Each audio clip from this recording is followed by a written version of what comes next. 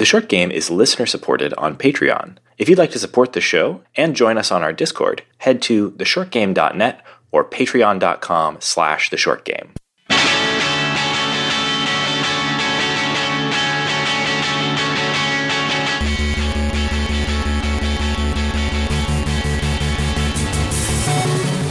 Welcome back to The Short Game. This is a show about short video games, games that respect your time. I'm Reagan Kelly, and this week I am joined by two awesome co-hosts, plus an exciting guest. Nate Heininger. Shane Kelly. And this week we are joined by, let me just say, executive producer Robert Hawks, one of our patrons. Oh, hi. Listen, you give us even $1 on Patreon, and you are an executive producer. But thank you for joining us, Robert. No problem. I'm excited to have you because we needed some additional help covering this game. The game we're covering this week is a little bit outside of our show's collective, comfort zone. We are talking about Hades, which is on pretty much everybody's Game of the Year list this year. It seems like, everyone that I've seen that's, already out, it's just everywhere on those lists.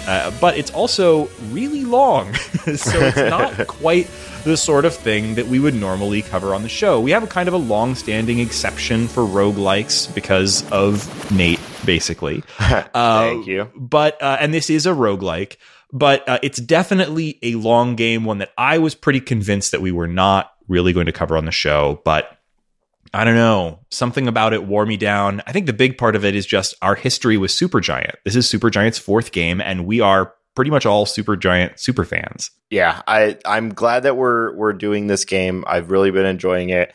I would agree. This barely even fits into our roguelike exception as far as like what we've covered in the past for this show. But, we've all been enjoying it. There is some qualities to it that I think very much respect your time, and it has that short play session capability. So I think, we can wink it into our show because we set our own rules. All right. Yeah. And I'm really excited to talk about it. And before we get too far in, I want to set a couple of expectations here. I am mostly here to listen because while I have played the game, I haven't played it nearly as much as either of my co-hosts, and I definitely haven't played it as much as Robert, which is why we've brought him on the show today. Robert, you've been playing this game a lot, and I've seen some of your videos that you've posted to Twitter and things like that. You're playing it at a pretty high level. But how long have you spent with the game? Tell me a little bit about what you've done with it so far. I've probably spent about 60 hours with it. It's a roguelike game, so you do it in runs, and I've probably sunk about 150 runs into it. And I am still not done with the amount of content that this game has. So definitely not short. No, it's not. Yeah, I think your 150 runs have been maybe more successful than our runs, even just besides the quantity, because roguelikes are definitely my genre. However, I don't think that I am particularly good at this game, and I'm sitting at around 60 runs and just got my first victory. And you have been posting like 11-minute victories on your like 150th run or whatever, and that just absurd. Looking at that video, I could not tell what was going on. Yeah. When my wife is sitting on the couch and I'm playing the game, she's just like, I can't read this screen at all. And I've done like 150 runs. I've only cleared it like 30 or 40 times. So you've only cleared it 30 or 40 times. Okay, got it. You're off the show. You fraud. Yeah, well, that is 30 or 40 times more than any of us have. So, my friends and I have two friends, Sid and Clayton, and we've been like competitively playing the game to try to get like better times than each other, and it's kind of blinded me to what a normal person plays the game like. Well, it definitely helps to have that sort of challenge group, keeping yourself motivated. I don't know, Shane, how far you've made it, but today I was like, I need to get a successful run before we record. my roguelike reputation is at stake here. So I got my first victory. It was 45 minutes. So the thought little of off you from getting 11, through, but you're getting there. little off from 11. Yeah, but you know nice. what? I felt good about it. It was satisfying. Yeah, I've had a pretty good run with the game. I think I've done about 50, probably less than 60 runs. I was having brushes with the game's final boss, and then this is just kind of a weird thing. I had recently a bike accident where I just absolutely. This is a little embarrassing, but I was kind of hot dogging. I was riding with my with my hands off the handlebars, Eating a hot dog. You know, I was biking around the neighborhood. It was a cold day. A Amazon truck was right in front of me, and I was turning in front of him, and I hit a pothole and slid off the bike seat and just did a complete flip and landed on my palms of my hands. And that's been about 2 weeks since that, and I still can barely play video games. So, yeah, I'm hoping that by the time I am done recuperating, I will have regained some of the mobility that it takes for me to play this game. But we will see. Yeah. It was pretty embarrassing. The Amazon guy pulled over and was like, "Hey, are you okay?" Aw. Having just made this completely unforced, just very embarrassing, death dive. Also, very clearly not okay. Just said, "Yeah, I'm fine." Do you mean physically fine or emotionally fine? I need a few minutes to decide both. Yeah, no, I wasn't going to sort that out in front of this random guy in the Amazon box truck. So, I just limped home. Yikes. If you saw what happened, I'm good. Yeah. I'm glad that you're feeling okay. And I can imagine a game like this, that especially at the level Robert's playing, it is fast, very, very fast. It's pretty demanding. And that was a thing and we're going to talk about mechanics, and we're also going to do a spoiler break later where we're going to get much deeper on the story and mechanics and best tips and tricks and whatnot. But that was a big learning curve for me too, is going from trying to play this game kind of slow and methodical to no, it's actually way more effective to be a maniac and just go as fast as you can and avoid everything. So I can imagine with a hurt hand, it would be really challenging. Mm-hmm. Before we get too far into talking mechanics, because I am really eager to hear specifically from you guys, I need tips. So I'm excited for that. But before we get too far into that, I just wanted to briefly talk a little bit about the history of this game, because I feel like first of all, I loved everything I've played from Supergiant, and each game a little better than the last. I liked Bastion pretty well. I really liked Transistor. If I recall correctly, Transistor was our game of the year for the year that it came out. And then Pyre, wasn't it also our game of the year for the year it came out? I think it was. Yes, I believe so. Yeah, and that was a good year for games. Loved Pyre. I thought Pyre was a really, really great game. And I was very excited. And what's been sort of interesting about it was, at the time, I didn't think I was going to like Pyre before I got into it. I wasn't into the sort of sports ball aspect of it. I wasn't too sure about its sort of visual novel-esque storytelling. And I ended up absolutely loving it. And then the same thing has happened with this. This game came out in early access 2 years ago. Yeah, I think it only had Tartarus in it when it first came out? Yeah, I think so. I obviously haven't been following it since early access, but when I heard they were doing an early access game, pretty much everything about this game when they initially announced it had me thinking oh no, they've finally figured out how to make a game that I won't like. Because it's a roguelike, which is, a genre that is pretty hit or miss for me. It is in early access, which I usually hate and pretty much ignore. I'm not interested in sort of follow. I want to play a game once when it's done and I know I'm getting the full experience. I don't usually follow along on early access journeys. And then there was a lot about it that seemed like it was a big departure for them. I kind of thought that this was Supergiant, like after Pyre wasn't a huge success.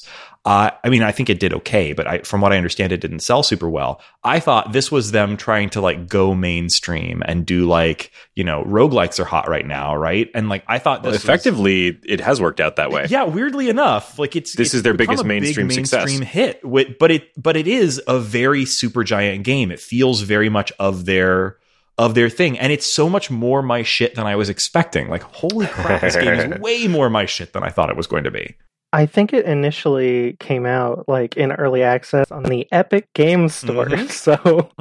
And I'm sure they got some infusion of cash from that. I mean, good for them. While we're talking about the kind of progression of games from Supergiant, the thing that I see having progressed absolutely the most on this, and having played so many of their games, is the dialogue. Because we've played a lot of like roguelike games, and this is, while it is an excellent roguelite style game, like the thing that really stands out for it in that genre is the way that it's pushing kind of narrative and dialogue forward in that space. But it's also just very like a linear progression to this from the rest of the games from Supergiant. Like if I remember when it came to Bastion, like their very first big game, the thing that I remember being most impressed with for that game was also its dialogue. It had this fully voiced narrator who was watching you as you like were moving through the game, would react to things you did. It had dialogue that would kind of expand or compress based on like how fast you were moving through the game. Like certain pieces of dialogue would like automatically be included or cut depending on how much time it needed to fill. There were a lot of little tricks like that. But it was all that single narrator. Yeah. Even at that time, like having a game that had a narrator who was like very clearly responding to the actual actions that you were doing, and like, if you died would comment on that and things like that. That was pretty unique at the time, and it was really well done. I think like in Pyre, they did something I would say very, very similar. It was a little bit more reactive. The game itself was a lot more complex. That game, all of the characters were voiced, but they all spoke a sort of a constructed or fake language. Yeah, I meant to say about Transistor. So Transistor was a lot like Bastion in terms of its like narrative and the writing.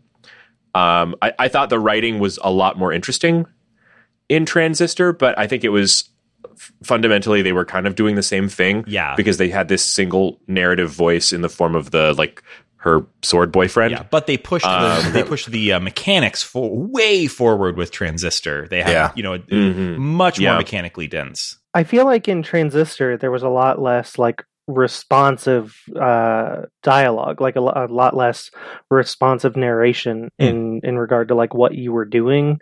Like Rox, the narrator of Bastion, you could hit a guy and he'd be like, hitting that guy. Hit that guy. He didn't like that much, did he? Oh yeah. But I feel like your boyfriend, who is also your weapon in Transistor, it didn't really do that. No, it was a little less, but it was also the sort of battlefields were more complex, and also there was the aspect where you could sort of switch between real time and sort of turn based, and I think all of that kind mechanically of Transistor was crazy. The narration off, or made it at least not possible to do the same kind of thing they did in Bastion. But they really pushed their mechanics forward, I think it really. I mean, I'm not going to say it peaked with Pyre, because obviously this game is amazing, but like Pyre really felt like their mechanics were, well, they were doing a totally new thing, but it felt like a really finely honed thing. Like they had figured out a new system there with the mechanics for Pyre that were like incredibly finely tuned, and its storytelling was just like way opened up versus the two previous games. Like the fact that they had all these characters. And it was able to tell you a story that responded to your actions in terms of like wins and losses and characters that you had in your party versus didn't. And it could kind of spin you this story reactively as that went on. And you can really see a through line between that specifically and the way they're doing their storytelling in this game, which is incredible. I mean, we'll talk more about the story a little later once we get past mechanics, but like this game, probably the biggest triumph I see is being able to tell a story through a roguelike where there's this huge possibility space for like what you're doing, and yet they're managing to like tell you a consistently interesting story, or at least have good character interactions throughout and never repeat itself, never have like just like a canned thing that you see twice or anything like that. So Pyre, it definitely did kind of move in this direction of having highly, highly conditional dialogue, because it had that structure of having a story. And especially if you think about the ending of Pyre, where, that thing had to work whether you had like any number of the different characters on your team when you completed the game. You could have many thousands of permutations there. And there was a lot of dialogue in that game, and it was not quite so fully voiced as this. I think they had their own little language and stuff, but there were a lot of there was an awful lot of dialogue. The thing about this game and the way it tells its story is there must be just an absolutely gargantuan condition table for it surfacing the dialogue for you. I tried to read as much as I could about it and find out what I could, but there's some of that same conditionality as Pyre, like the story of I'm sorry, what's the name of the bard character and his girlfriend? Eurydice.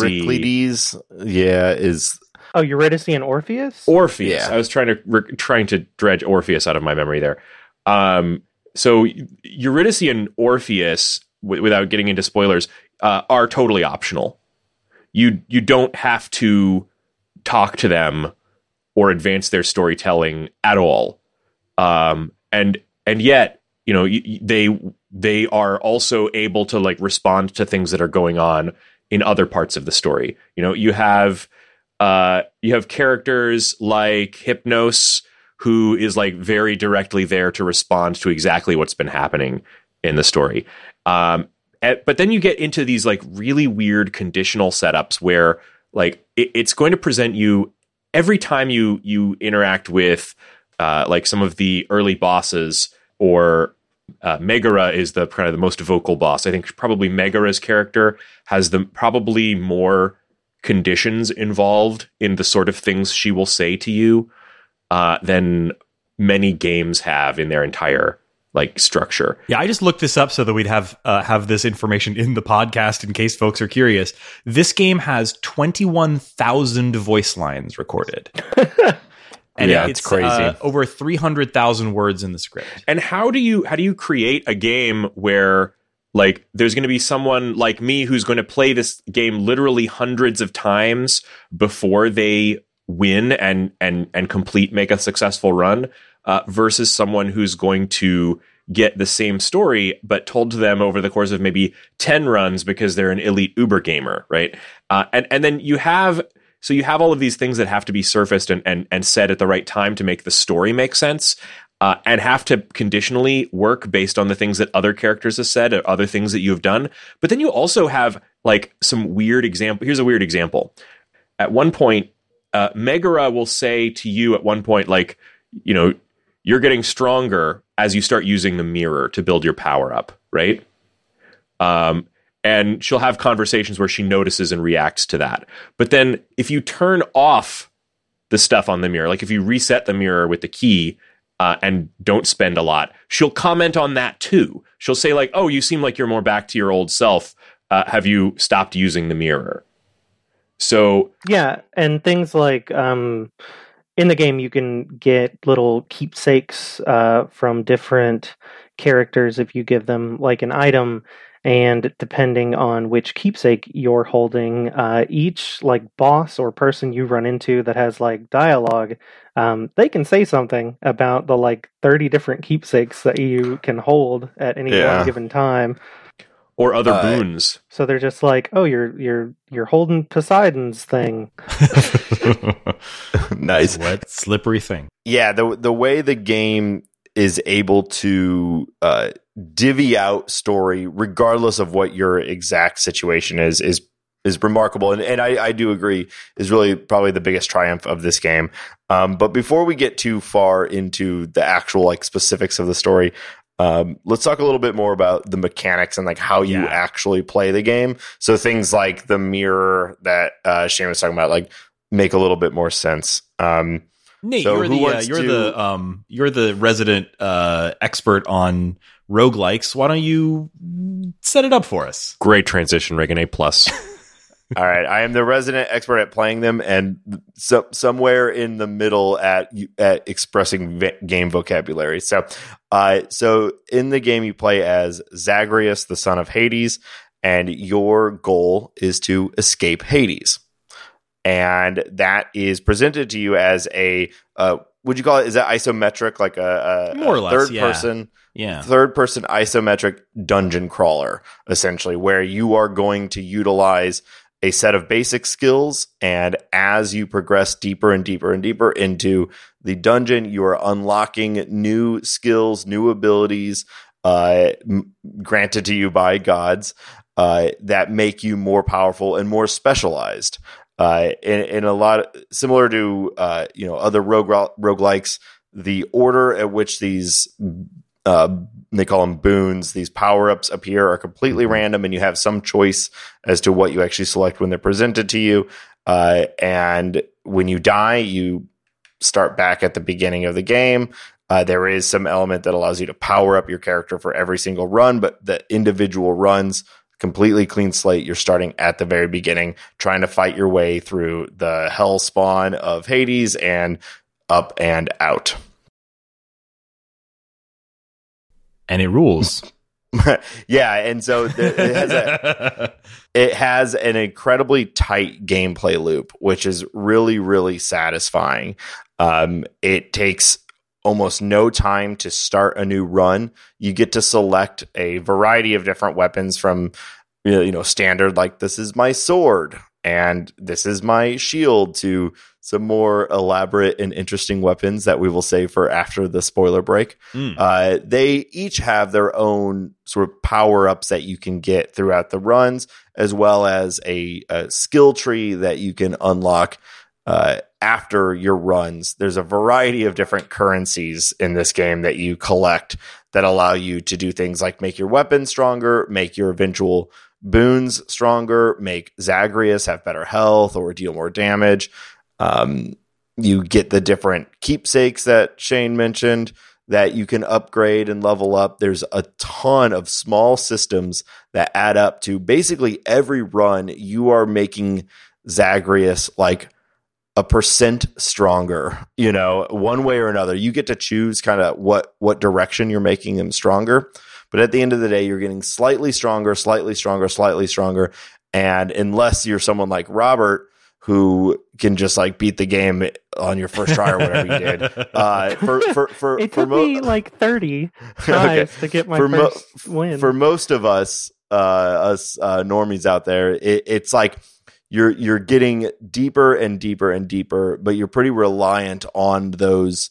It's a combination of relying on just Zagreus and your tools getting stronger, as well as your own skill, which is kind of a hallmark of a roguelike or games like this, where you're going to just need to get better at fighting the variety of monsters that you fight, getting deeper and deeper and deeper until hopefully you're able to make it out to the other side. Each run takes like between, 30 seconds and 40 minutes or so, 45 minutes if you go all the way to the end. Probably your mileage may vary on that. Once you die, you kick right back to the beginning, and as Shane said, you can choose to like interact with a bunch of characters and really progress different things, or you can hop right back in and start another run like 15 seconds after your last run ended. Mm-hmm. Well, I think it's worth mentioning. I think Hades is more of like a roguelite. Mm-hmm. Yes. Because there's like 4 types of collectibles that you can get throughout the underworld in your normal runs that are like permanent things that you hold on to after you die. And if you die, you get transported back to like this hub world where there's like 10 NPCs that you can interact with, and each time you die, they each get new dialogue. And they like either respond to things that you did on your last run, or they just have new storylines that are developing constantly. And like you can They have relationships that these... progress based on gifts you give them. I thought that was pretty. Yeah, I was going to interesting. mention that this is so Persona to me. The way that you are like constantly like you have a little free time, and now you're free, if you have to decide with your free time, okay, am I going to go give Nectar of the Gods to my dad, or am I going to go give it to the cute floating head? Like you have this opportunity to like kind of make choices about like which relationships you are kind of tending, and see more story based on which of these characters you're spending more time interacting with. That's funny. I thought of it as like Harvest Moon. You know, like, oh, I'm going to go and give this thing that I collected to this person to make them like me more, just like you would do in Harvest Moon. And yeah, Robert, I agree completely that like, and I kind of said it at the beginning, this is a rogue light, and it's like on the lightest version of rogue. I mean, there is so much that you are carrying over with you, and you are becoming like that when you end the game, the Zagreus that you're playing is so much stronger and so much more capable than the things that are available to you are so much stronger than when you start the game, that it really doesn't feel like most roguelikes or roguelites. Yeah, I wanted to talk about like what are the things that set this apart, because like roguelikes and roguelites generally are games that are super hit or miss for me, and this one I immediately felt like it was hitting for me. And there's definitely a few things that this is doing that I think make it really successful as one of those. Maybe you guys have other thoughts about it. For me, a big part of it is just that it's very generous with upgrades. You're getting a very steady stream of upgrades as you play through. So for me, what can really be frustrating in a roguelike is that feeling of like, I've got like no health left. This run is a disaster and there's no hope. And I know that, and the upgrades or health or whatever else you're hoping to get drop so infrequently that it feels unfair, or that it feels like you're starving in the desert or whatever. Whereas this is like pretty much, so every single room gives you something when you complete it. And very frequently they are upgrades that are very meaningful and can help transform your playstyle.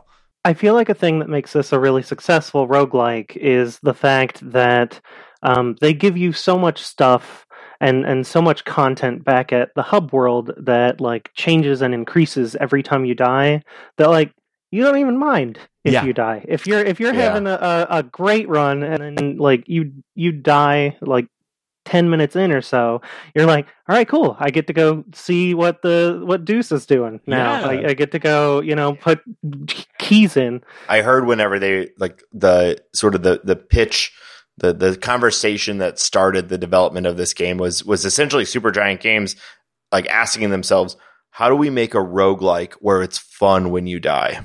Mm-hmm. And I don't know that they completely accomplished that here, because like most of these games you get, if you're like 30 minutes in and you die on like the last boss, that can still be a little disappointing. But it is, that like the power curve of this game really does make it where like once you get to, so there's 4 main sections. Once you've bested the boss of that section, you're probably gonna be capable of doing it almost every time you play going forward. And then you get to the point because of your own skills, but also because your character is just getting stronger every single time, that those bosses eventually become like trivial. Like if you've been playing for a while and Zagreus is totally buffed, Meg, as Shay mentioned, is one of the first bosses, potentially, and like real killer at the start, but by the time you are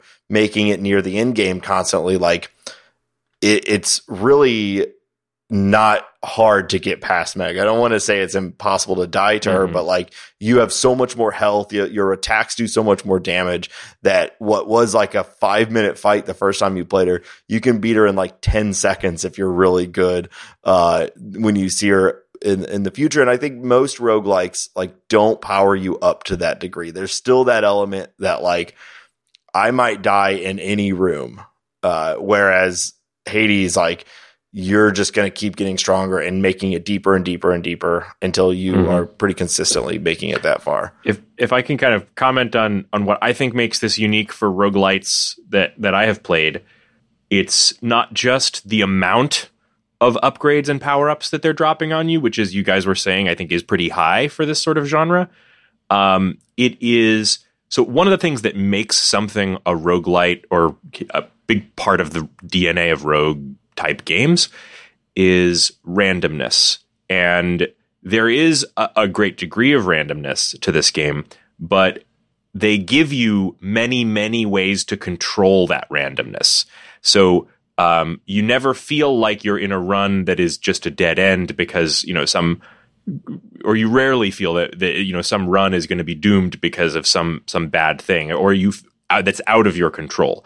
And to start, that is that many of the rooms, or most of the rooms, will have more than one exit, and you're able to see what the reward would be generally, whether it be a boon or one of the currencies, and choose which door you want, right? So that's one thing. But giving you lots of choice, and that goes to every level. When you do get a boon, you get a choice of 3 different versions of that boon. So you've already chosen, door number 2 that's going to give you a boon from a particular god. Maybe you really like playing with the damage of over time that Dionysus gives you. But when you get there, you'll actually have 3 possible choices.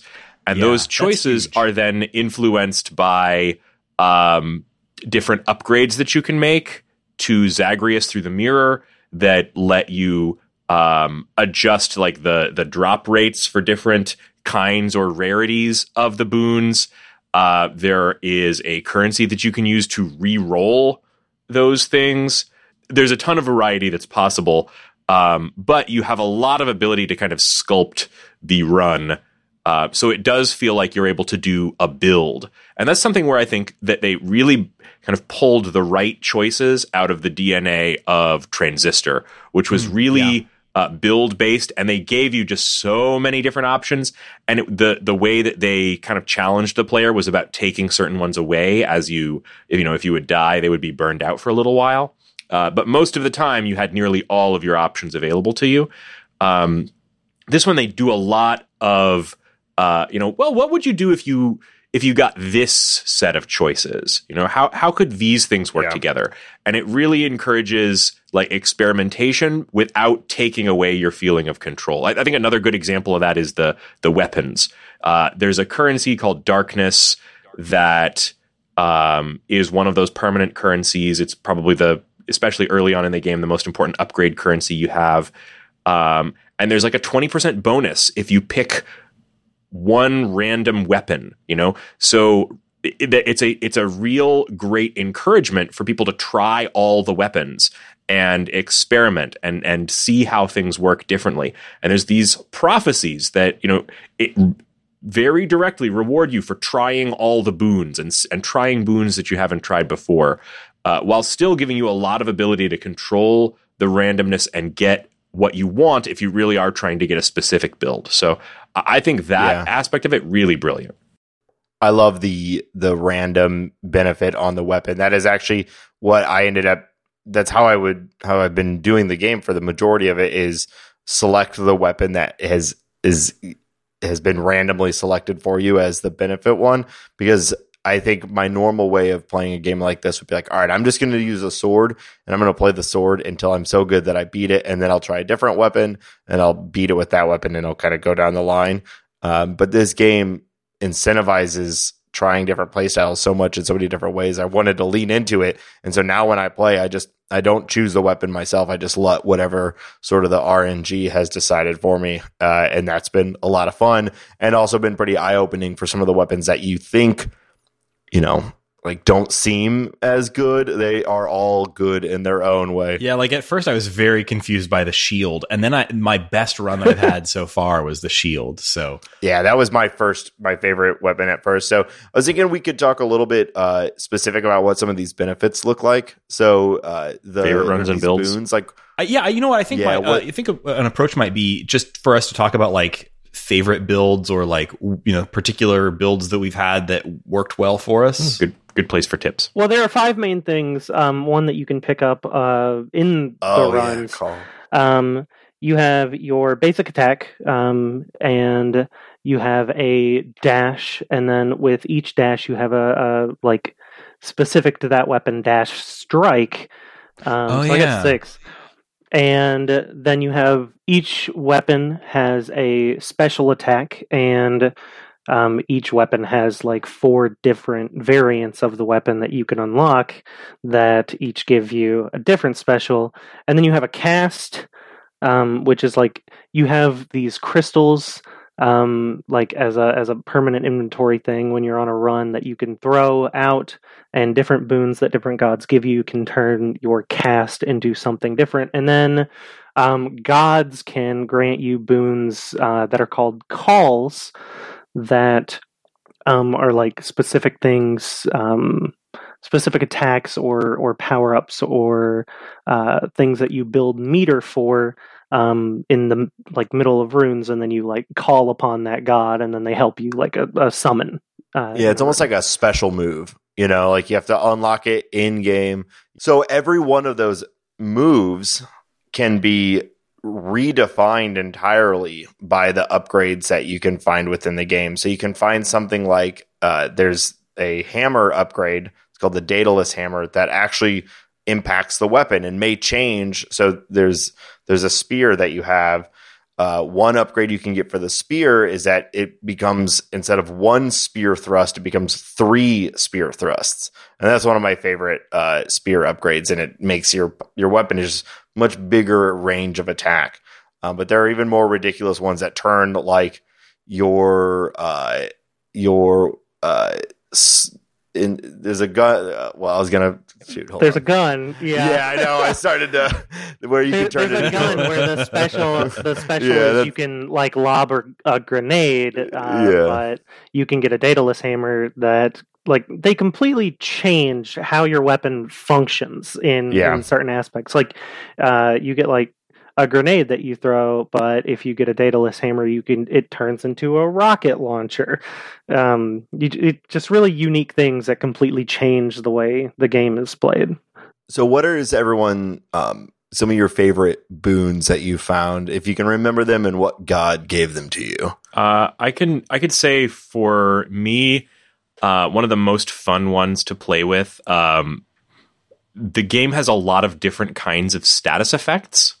And in fact, there's an upgrade you can get from the mirror, which is an upgrade to Zagreus that gives you bonus damage when you have applied multiple different status effects to your enemies, which I've never seen that in a game. I thought that was interesting. But the thing I had the most fun with early on was Dionysus. Dionysus as a god is the kind of god of wine. And I'm struggling to remember the name of the status effect. It's effectively like a poison. It's damage over time. Hangover. That's right. Yes. Which it's pretty funny.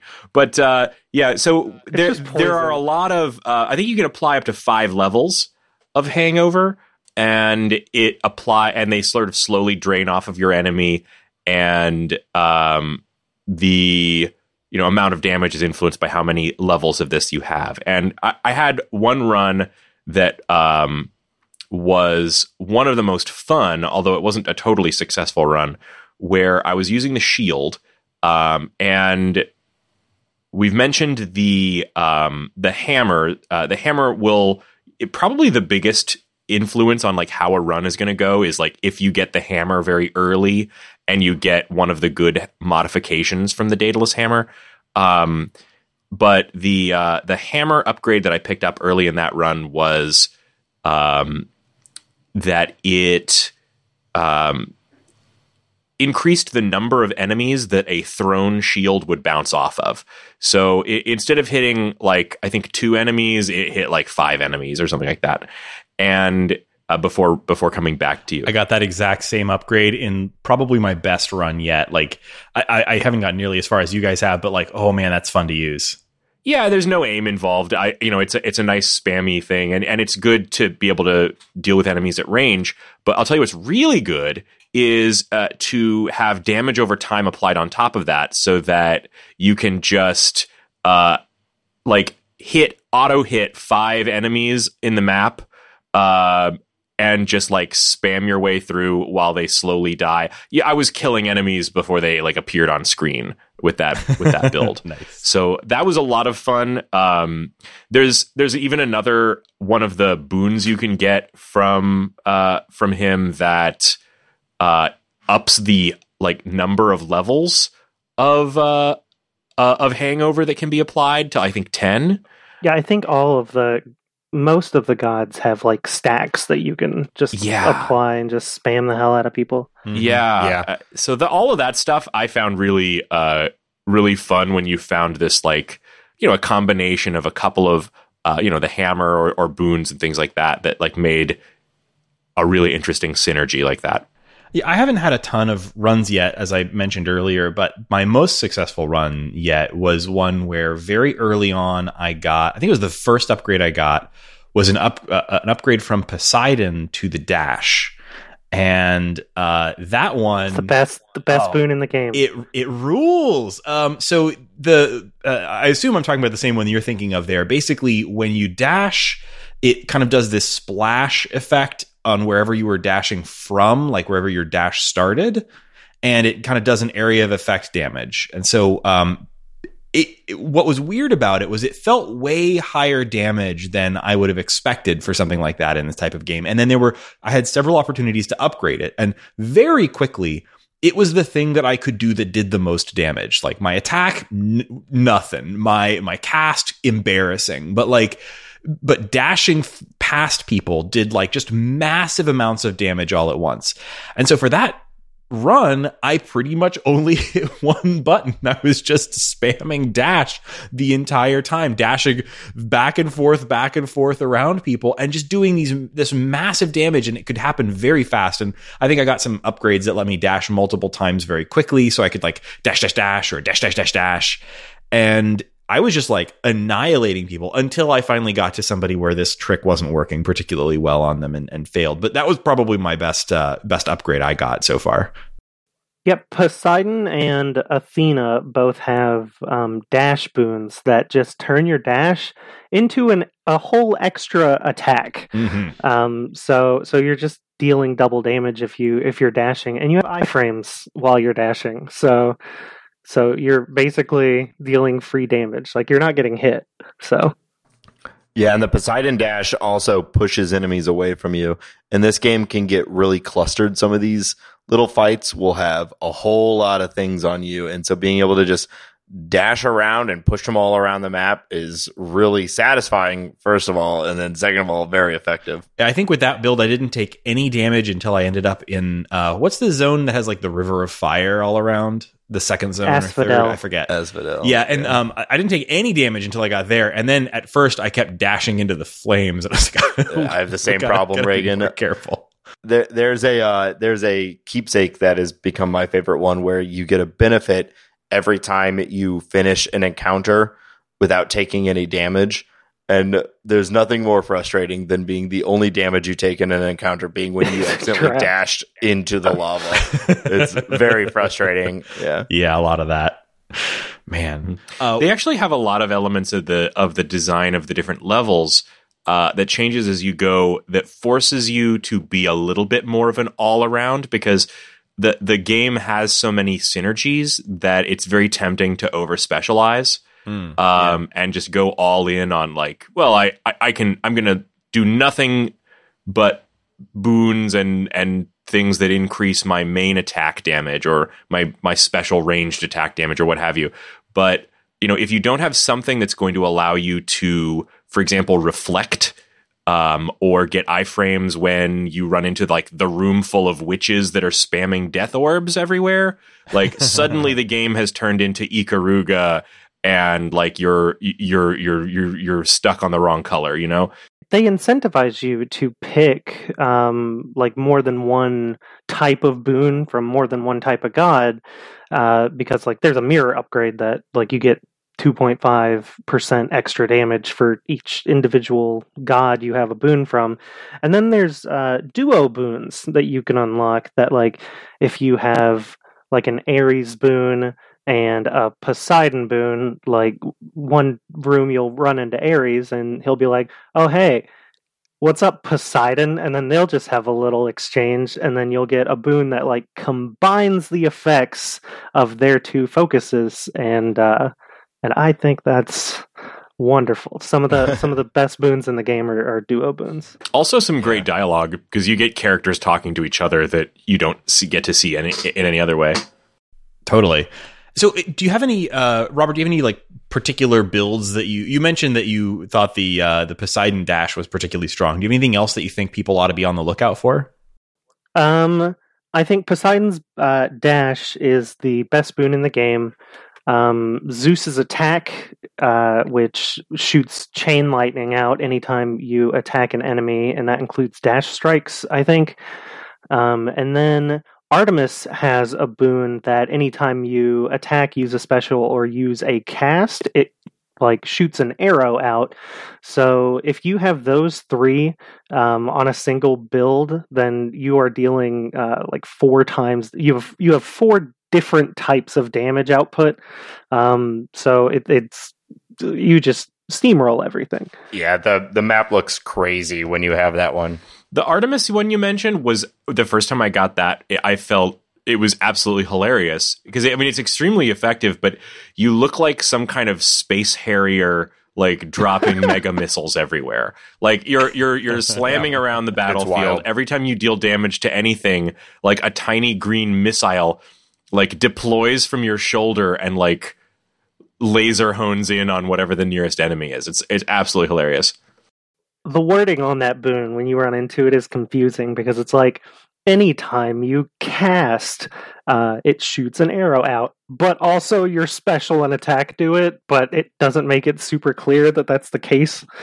I kind of figured that out on accident. Yeah, I probably skipped it now that you mentioned, because I don't use cast very often at all. I just haven't really kind of made that part of most of my builds. It kind of feels a little like, I assume there's ways to make it completely OP, but the fact that it's like at the very beginning, it's like no damage at all, and it's limited to like you have to throw it and then you have to go recollect the crystal before you can do it again. It just feels so nothing. Yeah, and sometimes it'll get stuck inside an enemy. Like if you throw it at a guy, it's in there until he's dead. So yeah, so I basically don't use it. Are there builds where you kind of structured around that the cast, or is it? Am I right in thinking it's kind of eh? I don't like it. I barely ever use the cast. Ares has a good cast where it turns your cast into just like one of those spinning blades. So, you know. Blade Rift. Did you guys get the one from... Reagan hasn't even seen this character, because I think they come along a little bit later in the game. So maybe this is a spoiler. Reagan, cover your ears. Covered. The cold one? Yeah, the cold one. The cold one. Yeah. Crack open the cold one? And yeah, it's a beer. The cast for the icy one, basically the instead of casting, you chuck out a little crystal that shoots a homing laser and just sits on the board like zapping things, and so that's pretty rad. But the really overall, the cast to me is useful for one main thing, and it's not related to any of the boons. It's the mirror ability called, I think, Blighted Blood or something like that. And it basically just says, you know, when you have the cast Bloodstone attached to an enemy, all your attacks deal bonus damage to that enemy. So it really is just a good way to like focus down bosses. It's like just one more thing for you to spam at bosses. So I think we all enjoy this game enough, and there's so much complexity and variety that we could probably spend the next 3 hours just talking about our favorite builds and our favorite boons and all the different things that we've seen. But I think for the sake of our listeners and for the time, I think we need to move forward. But before we get our listeners are going to want to tune in for Hades episode 2, where we're going to cover builds, boons, and ships. Who's your favorite cutie? I 100% ship Dusa with Zagreus, just 100%. It's so cute. It's so cute. Yeah, she's really ahead of the rest. Anyway, I say there's one last mechanic thing that I do think is interesting, and it again talks about this power curve that you sort of create with your character. But one of the currencies that you're collecting are gemstones, and those gemstones can be used with the house contractor to actually build in new rooms into the dungeon, as well as just visual elements like making things prettier, adding a rug and things like that. But more importantly, earlier in the couch in the hub world. Yeah, exactly. Because I think it's pretty smart, because people are going to be playing this game like a lot, and you're going to get past the actual like necessary upgrades, and you're just going to have these gemstones. So like, sure, why not make that couch look nicer? Why not like clean up that room and make your bed better, or whatever it is? It's pretty smart just to continue to add replayability. But early on, it actually is helping you out. You are able to you spend these gems to actually add in things like fountains that restore your health and give you a free upgrade. They don't really exist in most of the levels until you actually go and unlock them. It can be like a run saving thing to go and find a fountain where your health gets refilled and a free upgrade. So you're not encountering things like that early on. You're also adding in things like breakable pots a la Zelda that are full of money. And there's a merchant character that you are able to buy things from. So once you've unlocked this, you are more likely to have more money, thus making you able to buy more things from the merchant. So it all comes together, again, just to make you more capable and more powerful. And it's just another avenue that that you have to make yourself stronger. And there's also in the hub world, there is a resource trader that will let you turn in some of these resources for another resource. And it has this whole sort of scale up system where you can end up turning some of the lowest value currencies with enough of them into the highest value currency. So even if you like really struggle at beating the bosses where you're getting the highest value currency, you can still get them by way of getting the lesser value and trading it up, which will eventually get you strong enough. Listeners, don't waste the diamonds or Titan's blood. Do not. Oh my God, no! I accidentally turned in my first Titan's blood for like 200 gemstones or something, and I was so mad. I was like, so I still regret it. But well, a thing I wanted to say about the weapons earlier is that there are super like rare resources. Like there's ambrosia, Titan's blood, and diamonds that you only get from like defeating a boss. The first time, but it's the first time for each individual weapon. So if you've beaten that boss and gotten like a diamond for doing it, if you've beaten that boss with a sword and gotten the diamond, you'll get darkness the next time you fight him with the sword. But if you fight him with like the gun, then you'll get another diamond. That's awesome. I didn't realize that. So it's another way to just incentivize you to use and on that, a hint that I really wish I had taken seriously that the game tells you. So the game tells you this early on. It tells you like each weapon will unlock basically like you're progressing with each weapon through the depth of the dungeon. You're told by my favorite character, Skelly, has the best voice in the game. Did you know that Skelly and Zagreus are the same voice actor? Daniel Korb, who is also he was the narrator on like all of the other games. He's the composer. No. He's the composer. Oh, the composer. The narrator is the voice of Hades. Right. You're right. So yeah, Darren Korb, which we're not going to talk about the music very much in this game, but I'll just say that it's awesome. It's as good as all the other games, but it's good. They're all consistently so good. So anyway, so Zagreus is like, well, how am I supposed to keep track of that? And Skelly says, well, have you ever heard of a thing called pen and paper or something like that? Basically saying like, write it down, you idiot. And it's true. Like if you're just starting this game, I actually recommend that you keep notes on your phone or however of like how far you've made it with each weapon. Because if you're like me and you're constantly switching weapons around, when I got to the point where I was like, oh, I actually want to like collect another diamond or another Titan's blood or something like that, I couldn't remember how far I'd gotten with each weapon. So I did eventually start writing it down. That's a really good point. I'd never thought to do that. Thank you for suggesting. Well, it was Skelly's suggestion. Well, thank you to Skelly. I haven't gotten that dialogue yet. Well, we got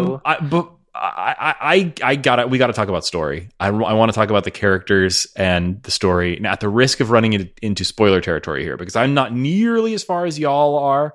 And I know there's a lot of story content to this. So at some point we need to hit spoiler break, and I'll probably hop off for you guys to talk any further story spoilers.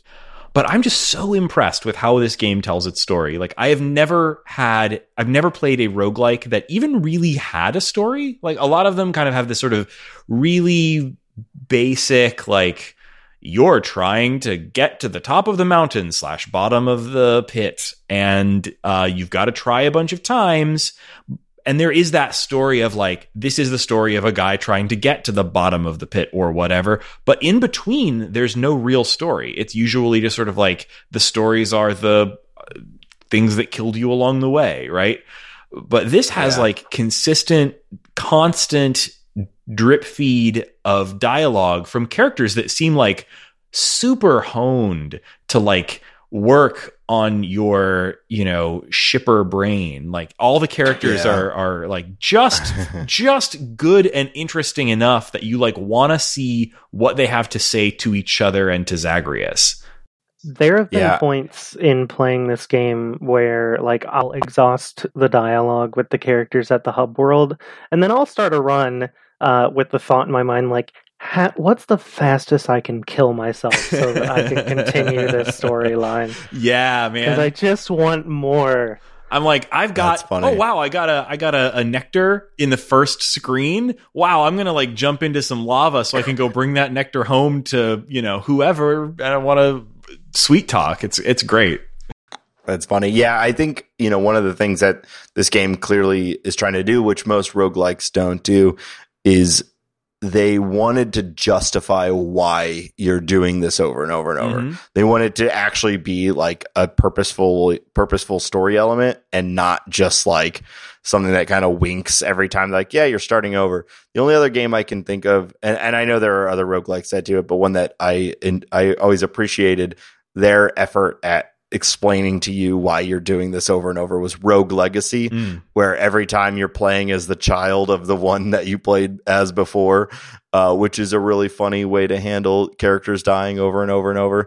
But this game really, really does a fantastic job of creating a world and a justification for why and how your character could be slain brutally and yet come right back and go right back into that same dungeon and be the same character, the same person, the same thing that had just died, but is back for more. It's really smart.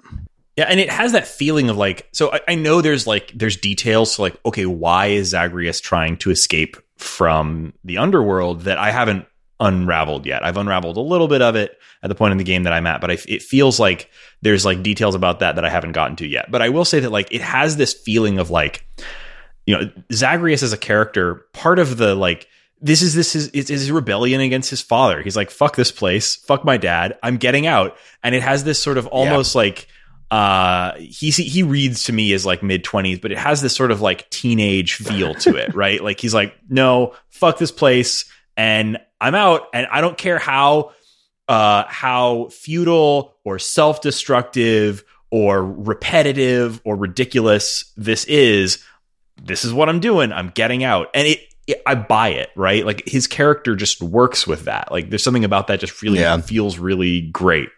Mm-hmm. And the first person that's helping him along the way is his adoptive mother, Nyx. who gives him the mirror. And I found a lot of the relationships surrounding Nyx to be some of the more interesting kind of story elements, because of course Nyx is the bride of Hades, so there's that tight relationship. And then I also, the only character that you're really not that's not like kind of a page right out of the books of myth is, I guess, Chaos. And the kind of relationship between Chaos and Nyx is something that I was really enjoying exploring by kind of trying to connect the dots with those characters. Yeah, it's really clever because they cannot and could not know how long it's going to take you to get to each part, right? Mm-hmm. It does seem like there are like unlocks, new characters and things like that come about when you have made it to a certain depth of the dungeon. I'm assuming that's sort of their trigger mechanism for introducing some of these new characters and plot elements, but they cannot know how long that's going to take you. So they have to make content enough to suffice that you may be stuck trying to kill that second boss for like 40 runs, and you need stuff to read and stuff to be told while you're still doing that same thing over and over. And so they also clearly made the choice to really, really, really focus on the characters and just everything they're feeling and everything they like and everything they want to do and who they care about, what fellow gods are their friends, what fellow gods do they hate. That like most of it is pretty detached from like what's actually going on. It's just world building over and over and over. And then there will be like plot developments that are pretty sparse. But overall, like I've been playing this game for a while now, and I have felt that like plot is like their bottom priority. That said, it is a significantly deep and complex world. Does that make sense? Like, it does. What struck me about it is like it isn't so much like there's not like massive story beats happening or anything like that. You're right. Yeah. It's not plot-y. But I think it's really carried on character interaction. Like you want to see these characters talk to each other. You want to see how these characters feel about each other. You don't so much care that like they've got some big action to do, right? Like, and the game can't do that. Like it can't, because it doesn't know where you are at exactly at any given point. Like how long do I have from this moment of story to the end of this person's experience with the game? It could be, 10 hours. It could be 200 hours, depending on how this person is playing. So like they have to really rely on providing like really compelling character interaction that is, maybe a little bit unmoored from plot. And that still really works because these writers know what the hell they're doing. They know how to create these like characters that are compelling in and of themselves. I think they've landed on a really great kind of bunch of thematic stuff with the Greek myth here, as it relates to the roguelike elements. I think it's especially clear when you look at the inclusion of Sisyphus in the game, because a roguelike game is about repeating essentially the same challenge over and over and over again, until you surmount it. But the game is over when you have surmounted that challenge. Like eventually your time with the game will end. But, if you look at the experience of Zagreus in the game, especially once we get into some of the like late game spoilers, and if you look at the experience of someone like Sisyphus eternally rolling a boulder up a hill only to do so again and again, and if you look at the just bleak reality of actual human life that we're all experiencing here in 2020, I think you'll start to see some real parallels. Well, they kind of backed into that one since they started writing on this game back in 2018, but I guess that works out. I'm joking with that last one. Sorry, my gallows humor is coming out as we're getting here towards hopefully what is the end of the pandemic. Oh, please God. with all the like, drip fed content that you get throughout the course of the game, it makes me really curious what happens if you like start a new run and you just like beat the final boss on your first run. Like you don't learn why you're doing it or anything like that. You don't meet any of the characters. I wonder if they have like unique dialogue. They have to. That was the same. They have to. That's the same stuff people did with Pyre, like, which is my favorite Supergiant game. I know we talked about it earlier, but like, what does Pyre do as a game if you never win a game of Wizard NBA Jam? Like, they have to have a way to account for that. And I assume that they have a way to account for this game of you like either winning on your first try, or I assume that there's something that happens even if you're on run like 200 and you still have not, completed a run. Like, I assume the characters, the story, like the dialogue has to start to adapt to that situation. But I think the game gives you enough that probably most people have a relatively similar power curve and play experience with this game, but probably add like plus or minus like 10 to 15 runs on each side, depending on your individual skill level. I think it's worth mentioning briefly that if you are trapped in that kind of a stuck point hell, there is a God mode you can enable for the game that lets you. I think it like triples the damage you do or something like that. It increases your damage resistance. That's like right. Each time you die, it increases your damage resistance by like I think 2% up to 80. So if you're just real bad at it, then you won't be taking damage. And I think there are a lot of people out there who are just not going to be great with this kind of game, and that said, still really want to explore the kind of narrative elements of the game, like the structure of the game, and like so much of the appeal for so many very clearly is the gigantic dysfunctional family of Greek gods that people are interested in seeing. I have to imagine there's a I forget who delivers the line. I want to say it's Zeus, but I'm not sure. They say something to the effect of, "Don't worry, Zagreus, we gods are constantly killing each other." And I have to imagine that is essentially the like light bulb moment for why they went with Greek mythology for the game. If we know that they started with the idea of like we wanted to make a roguelike that was fun to die, and thus we need a way to justify why you're dying. Like, what world do we set that in? And then someone says, well, the Greek gods were kind of constantly fighting and killing each other. It's like, bingo, let's set this in the Greek god universe, and then we can basically do whatever we want because they were all constantly dying and coming back. It's pretty brilliant. Well, I think it's probably time for us to start moving towards talking about spoilers in this game. There's a lot of story, a lot of exciting stuff to talk about. And personally, I don't want to hear it because I haven't gotten that far yet. And I really want to experience the story myself. So I am about to bounce. But I'm excited to hear the rest of what you guys have to say after I've had some time to spend some more time with the game. So we're going to record a spoiler segment here, just without me, which is cool.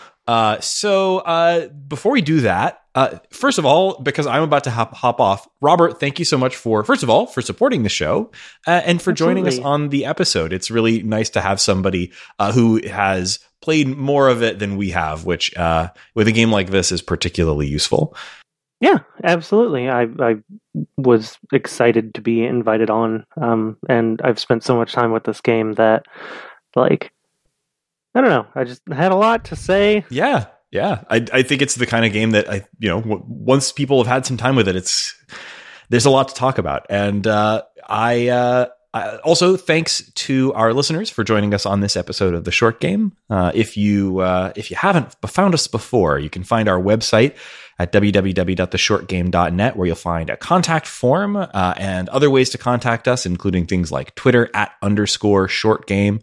And you can find us on all the podcast platforms. We would love it if you would leave us ratings and reviews. You can also support our show by becoming a patron at patreon.com/theshortgame. All of our patrons at even $1 a month get immediate access to our Discord, which is where we talk about the games we're playing for the show. We have a channel open talking about Hades right now. We have a channel open talking about the IF comp results that were just released today. We'll be following up on that soon. So if you want to join us and chat, we would love to have you. Patreon.com/theshortgame. So before we go to our spoiler break, Nate, where can people find you? On Twitter at NateSTL. And Shane, where can people find you? You can also find me on Twitter at 8BitShane. And you can find me on Twitter at RayganK. That's RayGank. And Robert, where can people find you? You can find me on Twitter at Jester Rubella. That's Rubella. And sometimes I post clips of me going fast in Hades. Nice.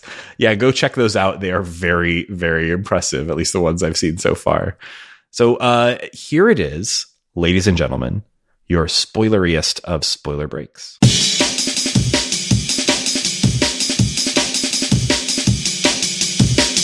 Okay, so spoilers. You've all gotten to sticks, right? Let's talk spoilers, y'all.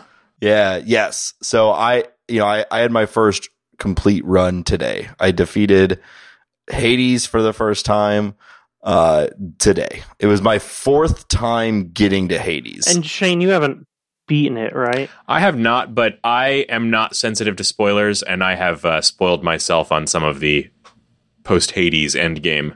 Yeah, this game is wild because you beat Hades for the first time, and then you beat Hades 10 more times to get the credits. Yeah. And then you beat it 30 more times to get an epilogue. And then there's still shit that you can find. Yeah. Just That's wild. so funny. I knew the game wasn't done when you beat Hades for the first time. But I was wondering, okay, what's it gonna am I gonna beat Hades, get into, onto Earth, meet my mom, and then get stabbed by someone and have to start over? But no, of course they make it pretty smart where you can only spend so much. You're bound to hell, Yeah. so you can only spend so much time on Earth. But still, it was very, very satisfying beating Hades for the first time. I also say that the run prior to it, I also made it to Hades. And I made it to Hades on the skin of my teeth. I barely got to him. And then I had the perfect fight. I was crushing him and I got him down to 0 health. And I was like, hell yeah, I beat Hades. And then, of course, I should have known. Hit a second form. The final boss always has 2 a health second bars. form. There's always going to be a second form on a final boss. I should have known. And then, of course, I just got crushed in the second form of Hades. So Nate, you just unlocked Heat. Then you unlocked the Pact of Punishment. So you can actually increase the amount of forms he has. So you can give him 3 health bars later on. I saw that. So it when I went into the room with Skelly and they're like, oh, what's going on with that thing now? So I haven't actually interacted with it. The last thing I did with this game before recording was complete my first run. So, as I understand it, that's how you can grind for more of those very limited items, like the Titan's Blood and the diamonds, because when you up the heat level, you can use the same weapon again. Yeah, they reset. Okay, that's good to know. I was wondering how you get a lot more, because Titan Blood feels really limited and there's so many upgrades for Titan Blood. So I had been assuming that it was something post first win that would allow you to get more of that, but it does lock you into it. So if you beat Hades with the fists, and then you increase your heat level in the Pact of Punishment to 1, you can't increase it to 2 and get more upgrades. You are just stuck in that, and until you can beat it with 1 heat, you'll just keep getting darkness again for bosses you've already finished. Oh, okay. Interesting. Yeah, the run I had today was a really satisfying combo. I had the Poseidon upgrade, the Poseidon dash, and then I was using the sword, and I had the Daedalus upgrade that makes it when you do your special, it does double special, but it doesn't kick them back. And so basically the rest of the game, I was just collecting boons that made my special more stronger. So I would just dash around with Poseidon's Wave, pushing everyone around. And then when I had an opening, do the special so it hits them twice. And I've already kind of moved them around with Poseidon's Wave, that I didn't die for the first time until I got to Hades. And which was unlike every other game that I'd had, where I'd been pretty reliant on who's the random chance in Elysium who will reset all your death defy? Patroclus. Patroclus. One of those. Yeah, that person. Reagan put the right one in. That person. Yeah, that person had been the kind of the core of any success I'd had so far, which was being able to reset my death defy on the third phase. Yeah, I do have a spoiler related question that I don't think Reagan had gotten to, which is, you guys have both gotten to Hades. The first time you got to the 4th level, did your just heart drop when you saw Cerberus and you were like, oh, don't make me fight Cerberus? I thought for sure I was gonna have to fight Cerberus, and that was very satisfying when you're just gonna get him a treat. You just gotta get him a nice give him some food. I was really disappointed when I thought I was gonna have to fight Cerberus. I was kind of pretty sure that you were not going to have to fight Cerberus, and it's not really related to the fact that like a video game that makes you kill your own like 3-headed Clifford the Big Red Dog is just beyond the pale. It's more about I kind of wish we had spent a little time talking about the visuals of the game in this, but there are some things that are really good to say about the visuals of Supergiant Games, but one thing that they're not great at doing is really big, really active 3D models. Like so I think the closest thing to like a large 3D modeled boss that they have in any of their games would be the Lernian Bone Hydra. And that is a very like old school, like, you know, it has 5 identical heads essentially, and like neck bones, you know. There's a reason that it works well as like a skeleton with like a floaty heads. So but that is kind of a thing about I'm gonna just say this here now, even though we're in the post spoiler break.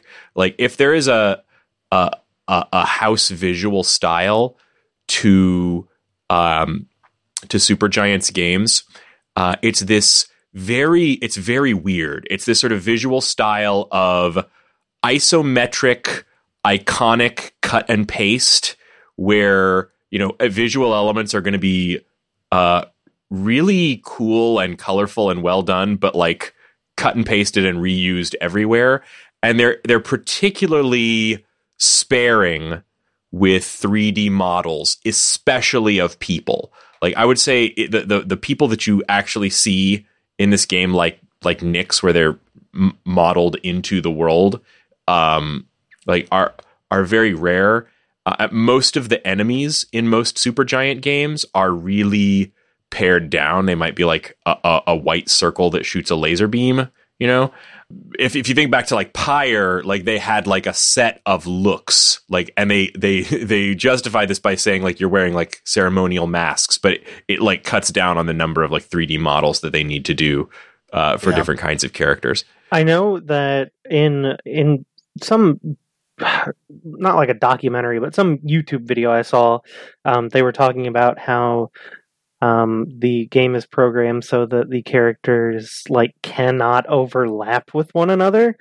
So like they put in like an extra week of work into being able to overlap Zagreus with Cerberus to be able to pet him. Yes.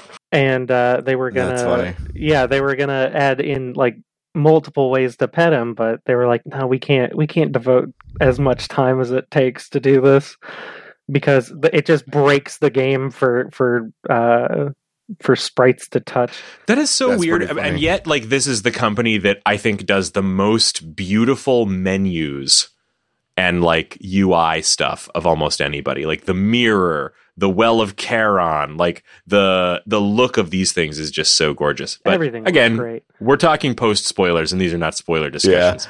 Well, and I was just gonna say I played this entirely. 100% I've played Switch handheld, so like some of that stuff doesn't really stick out to you when it's all just on the small screen of Switch.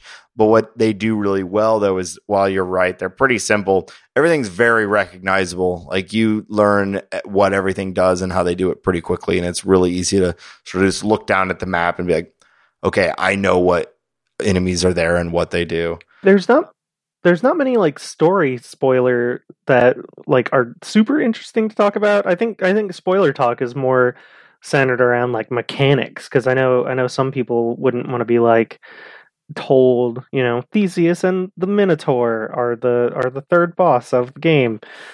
So like, who's your favorite boss, guys? Yeah, or what? Who's your favorite boss, or what boss did you get like the most stuck on?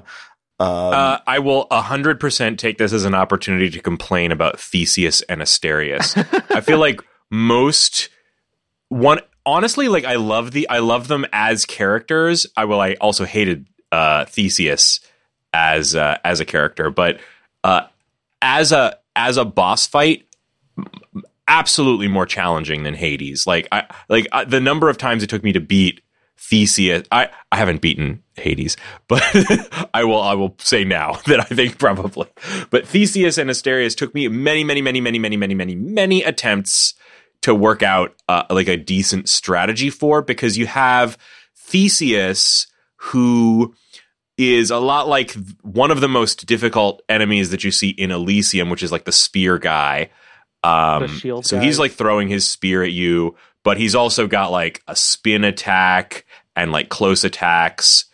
And glad we're in post spoiler break. One of the most absurd things that like shocked me the most at the time, he can do the calls that you can do to the gods. Yeah. Like he only does that when and he's use at, those like, against you. half health or like a third health. So I usually would say it just covers the whole. Yeah, just covers the whole map. Yeah. And then you're fighting him simultaneously with Asterius, who is, you get to fight him once on his own in some runs, but then like he's coming at you with an axe, and he can leap really long distances and do a slam attack. And you're in a very open space that's not all that big. It's smaller than some of the early boss arenas. And there's like these pillars that you can hide behind. So what is you guys' strategy and advice for the Theseus and Asterius fight for people who might be doing that one? Focus Asterius first, because it does not matter if Asterius is dead or not. If you get Theseus to low enough health, he will start summoning gods, and it doesn't matter if the bull is dead or not. Yeah. That was going to be my same advice. And he's just so much easier to deal with when you don't have a gigantic chariot riding bull just like rampaging around the room, because you do have to be a lot more finesse with Theseus. You have to hit him from behind, kind of bait him around and try to get the right attacks on and avoiding his shield, whereas Asterius, you can just go at anywhere. Yeah. So focus the Minotaur. That said, like a lot of the builds that I have been more successful with have been around like area of effect, or just applying, damage, like countdowns to people. So I have tried to like get them together and hit them both as much as you can when possible. But if you're going to focus one down, the Minotaur is definitely the right choice. One tip that I think was not obvious to me until I had been going through this many times, and I probably should have realized earlier, is that a lot of the furniture kind of elements, by which I mean like pillars, the weird tables, stuff like that, those stop enemies, but they don't stop you if you dash. So you can dash through everything. Yeah, you can dash through pretty much everything, even like walls and stuff in places that you would not expect. So, like general advice. That once I realized that was especially useful for things like the Asterius fight, where like he's quite fast and charging literally behind you. The ability to like dash through a pillar and he'll like smash the pillar is very, very helpful. Just general advice that I would offer to anyone is just dash more. Just dash and attack more. I would say just press the dash and attack button and move towards enemies. That's it. That's how you play the game. Don't worry about don't worry about moving or out of the way or anything. Just dash. Just be hyper aggressive. What about like if you dash right onto an enemy and now you're dead? That seems like the problem though. You got to be really good with that dash. Yeah, it is funny though because you'll enter into these stages, and I will have realized that I really managed the entire fight from like a small corner of the stage, and then after I've beaten it, I'm sort of scanning the room for pots and other things that you can get. I'll be like, man, this map was huge. Why did I spend the entire time just in that corner? And so to your point, Robert, just like always moving and always trying to apply damage at all times everywhere. It was a big step forward for me because I was always trying to be a lot more tactical and like, stand your ground and like cast and and throw the shield or whatever. But it's like, no, you got to play kind of like a maniac. Yeah, I used to not play as fast when I first started, but like once you beat Hades for the first time, you can unlock a pact, and one of them is to give yourself a time limit for each stage, and that can decrease down to like you have to clear Tartarus in 5 minutes. And I was like, well, how the hell do you do that? And then I just started being a madman. What is your keepsake like strategy? Well, it depends on what I'm running. If I'm running casually, I always start with Poseidon because like his dash, I just can't get enough of it. But if I'm like trying to rush through the game, like I think Reagan said earlier, I my best time is completing it in like 11 minutes. So I would always start with Zeus and get his attack. I use Zeus's keepsake because like I don't think we ever covered it. You can guarantee a god pops up. This is way past spoiler break. Nobody's listening to me explaining this. So I always choose Zeus and then Poseidon and then Demeter or Aphrodite. And if I like find those, I usually pick. Oh, well, I use Hades keepsake.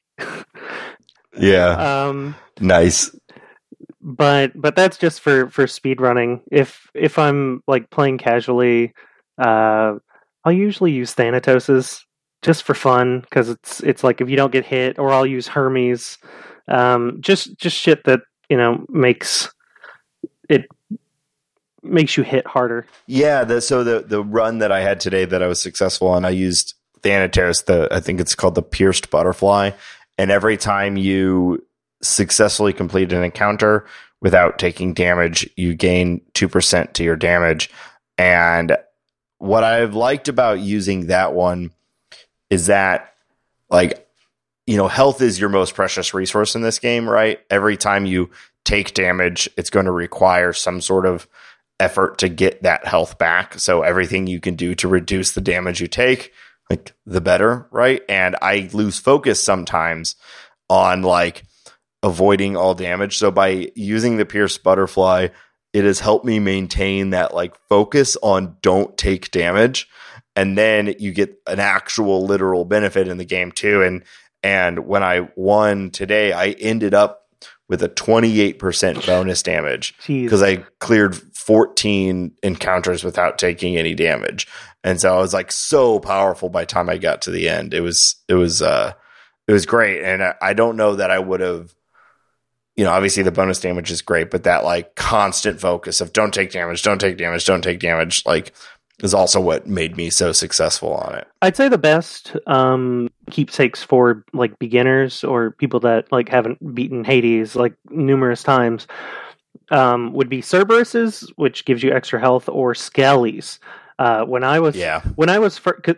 just gives you an extra whole death defy So when I was first playing the game, like literally anytime, I would get to Styx. Is it the Temple of? Yeah, The last round. Yeah, the last level. Like no matter how the run was going or anything like that, I could have 3 Death Defies left.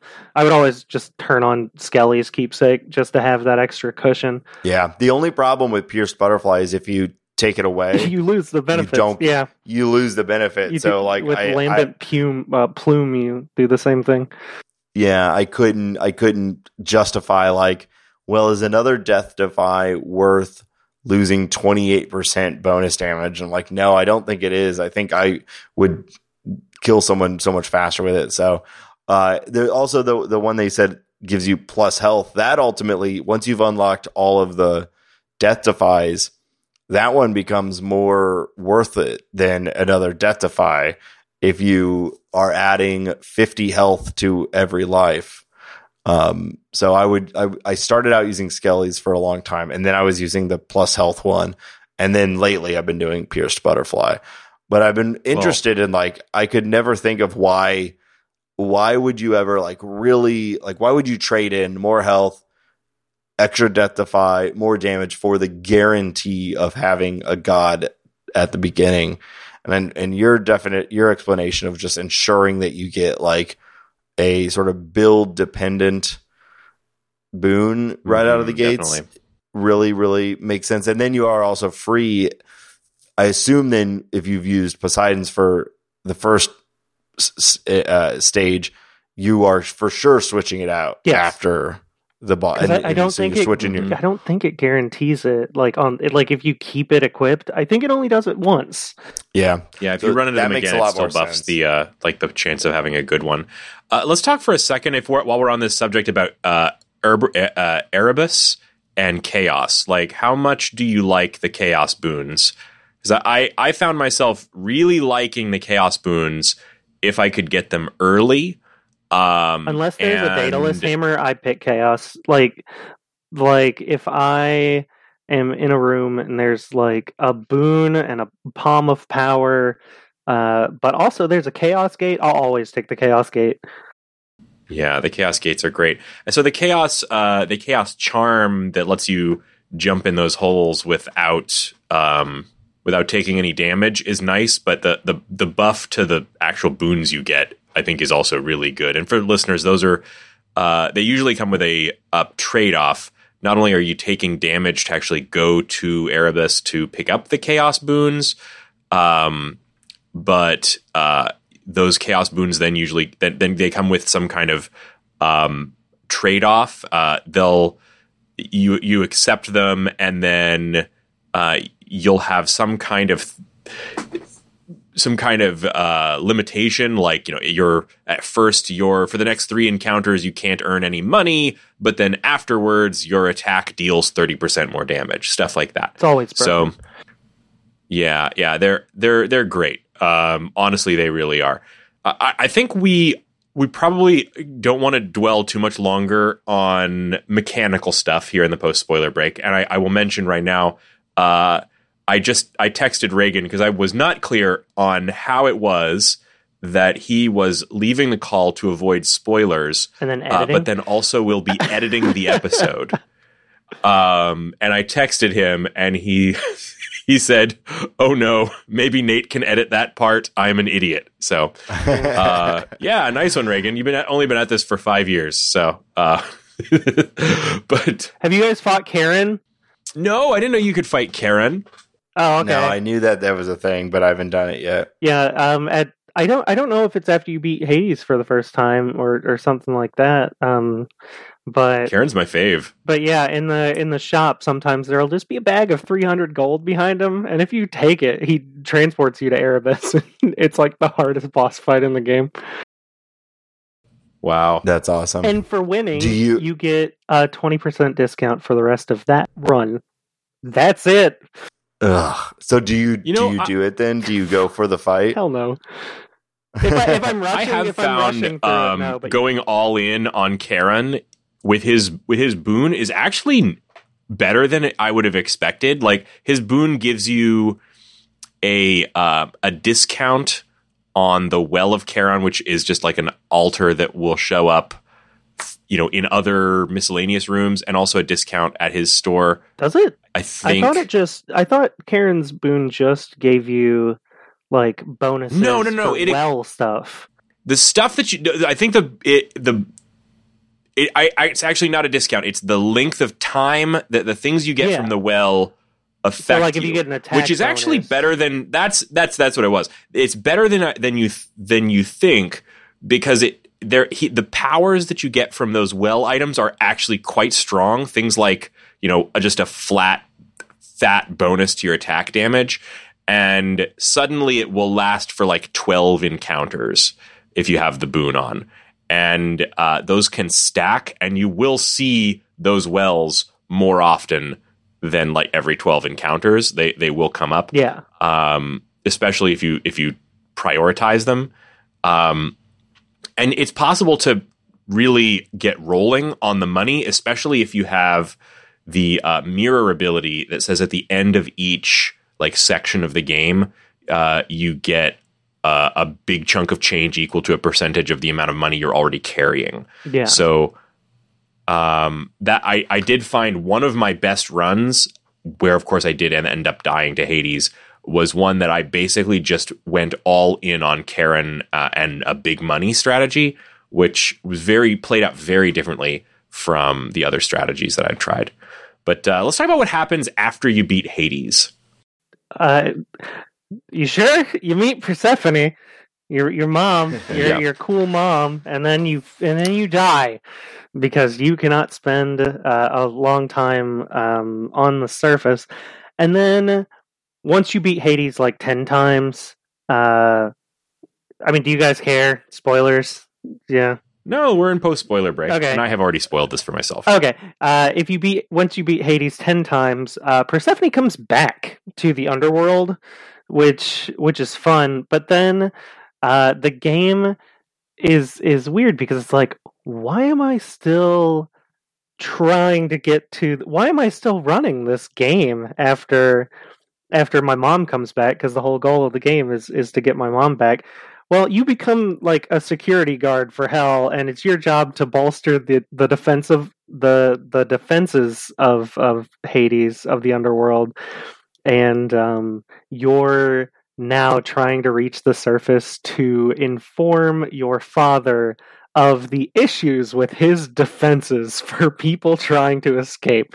So you go from like trying to find your mom to like, this is your job now. It's your job. You just become Paul Blart. You're Paul Blart, Hades cop.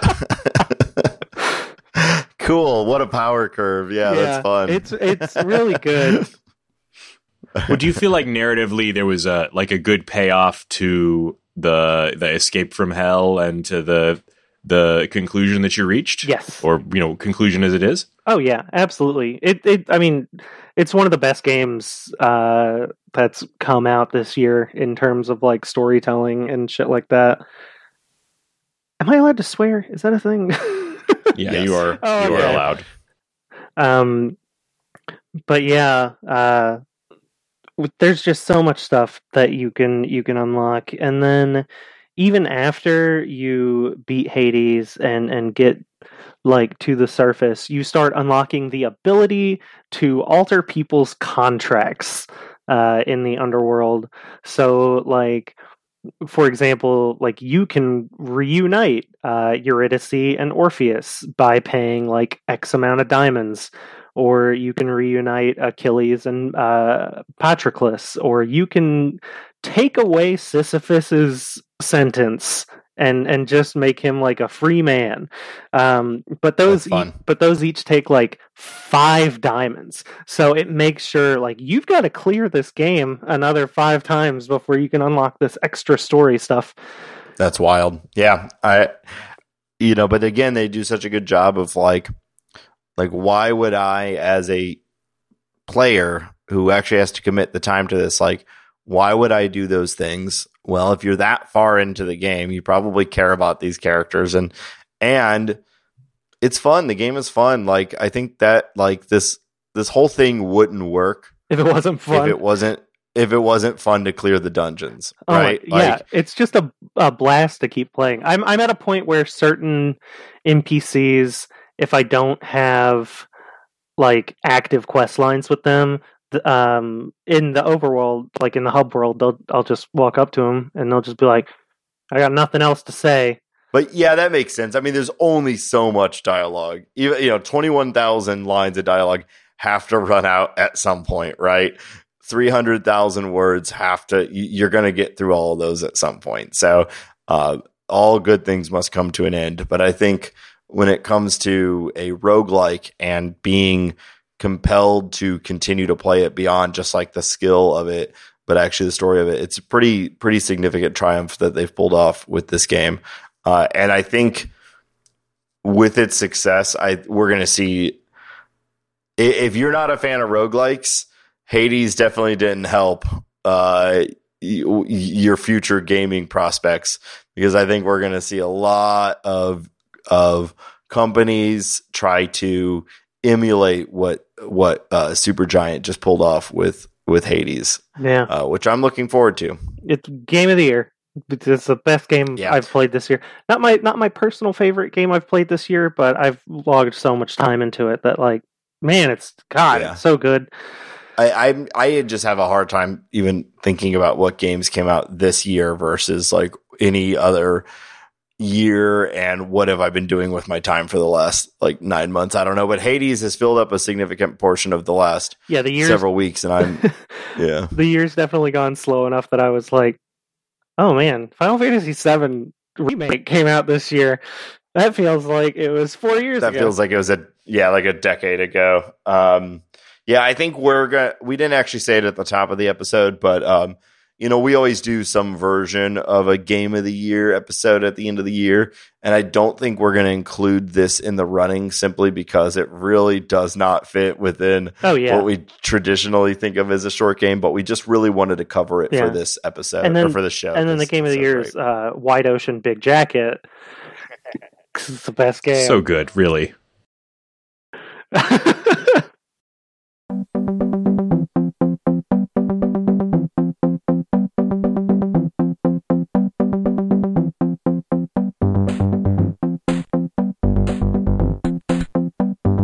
So I bet that ends up pretty high on our list as well, but we'll see. Mm-hmm. Okay. All right. Well, I think this is probably I think we could just continue talking about this all night. Oh yeah. But I think we have to call it. At some point, got this to feels as good a time as any. So, Robert, thank you so much for being here with us. Absolutely. And it was really helpful having your depth of knowledge on the show. And Shane, anything you wanted to add before we break? No, I just want to say thanks for joining us, and I'm really glad to have had you on the episode, and this has been a fun one. Thank you. I enjoyed this game a lot, and I have enjoyed having a chance to chat about it with you. Yeah, it was a blast being on it.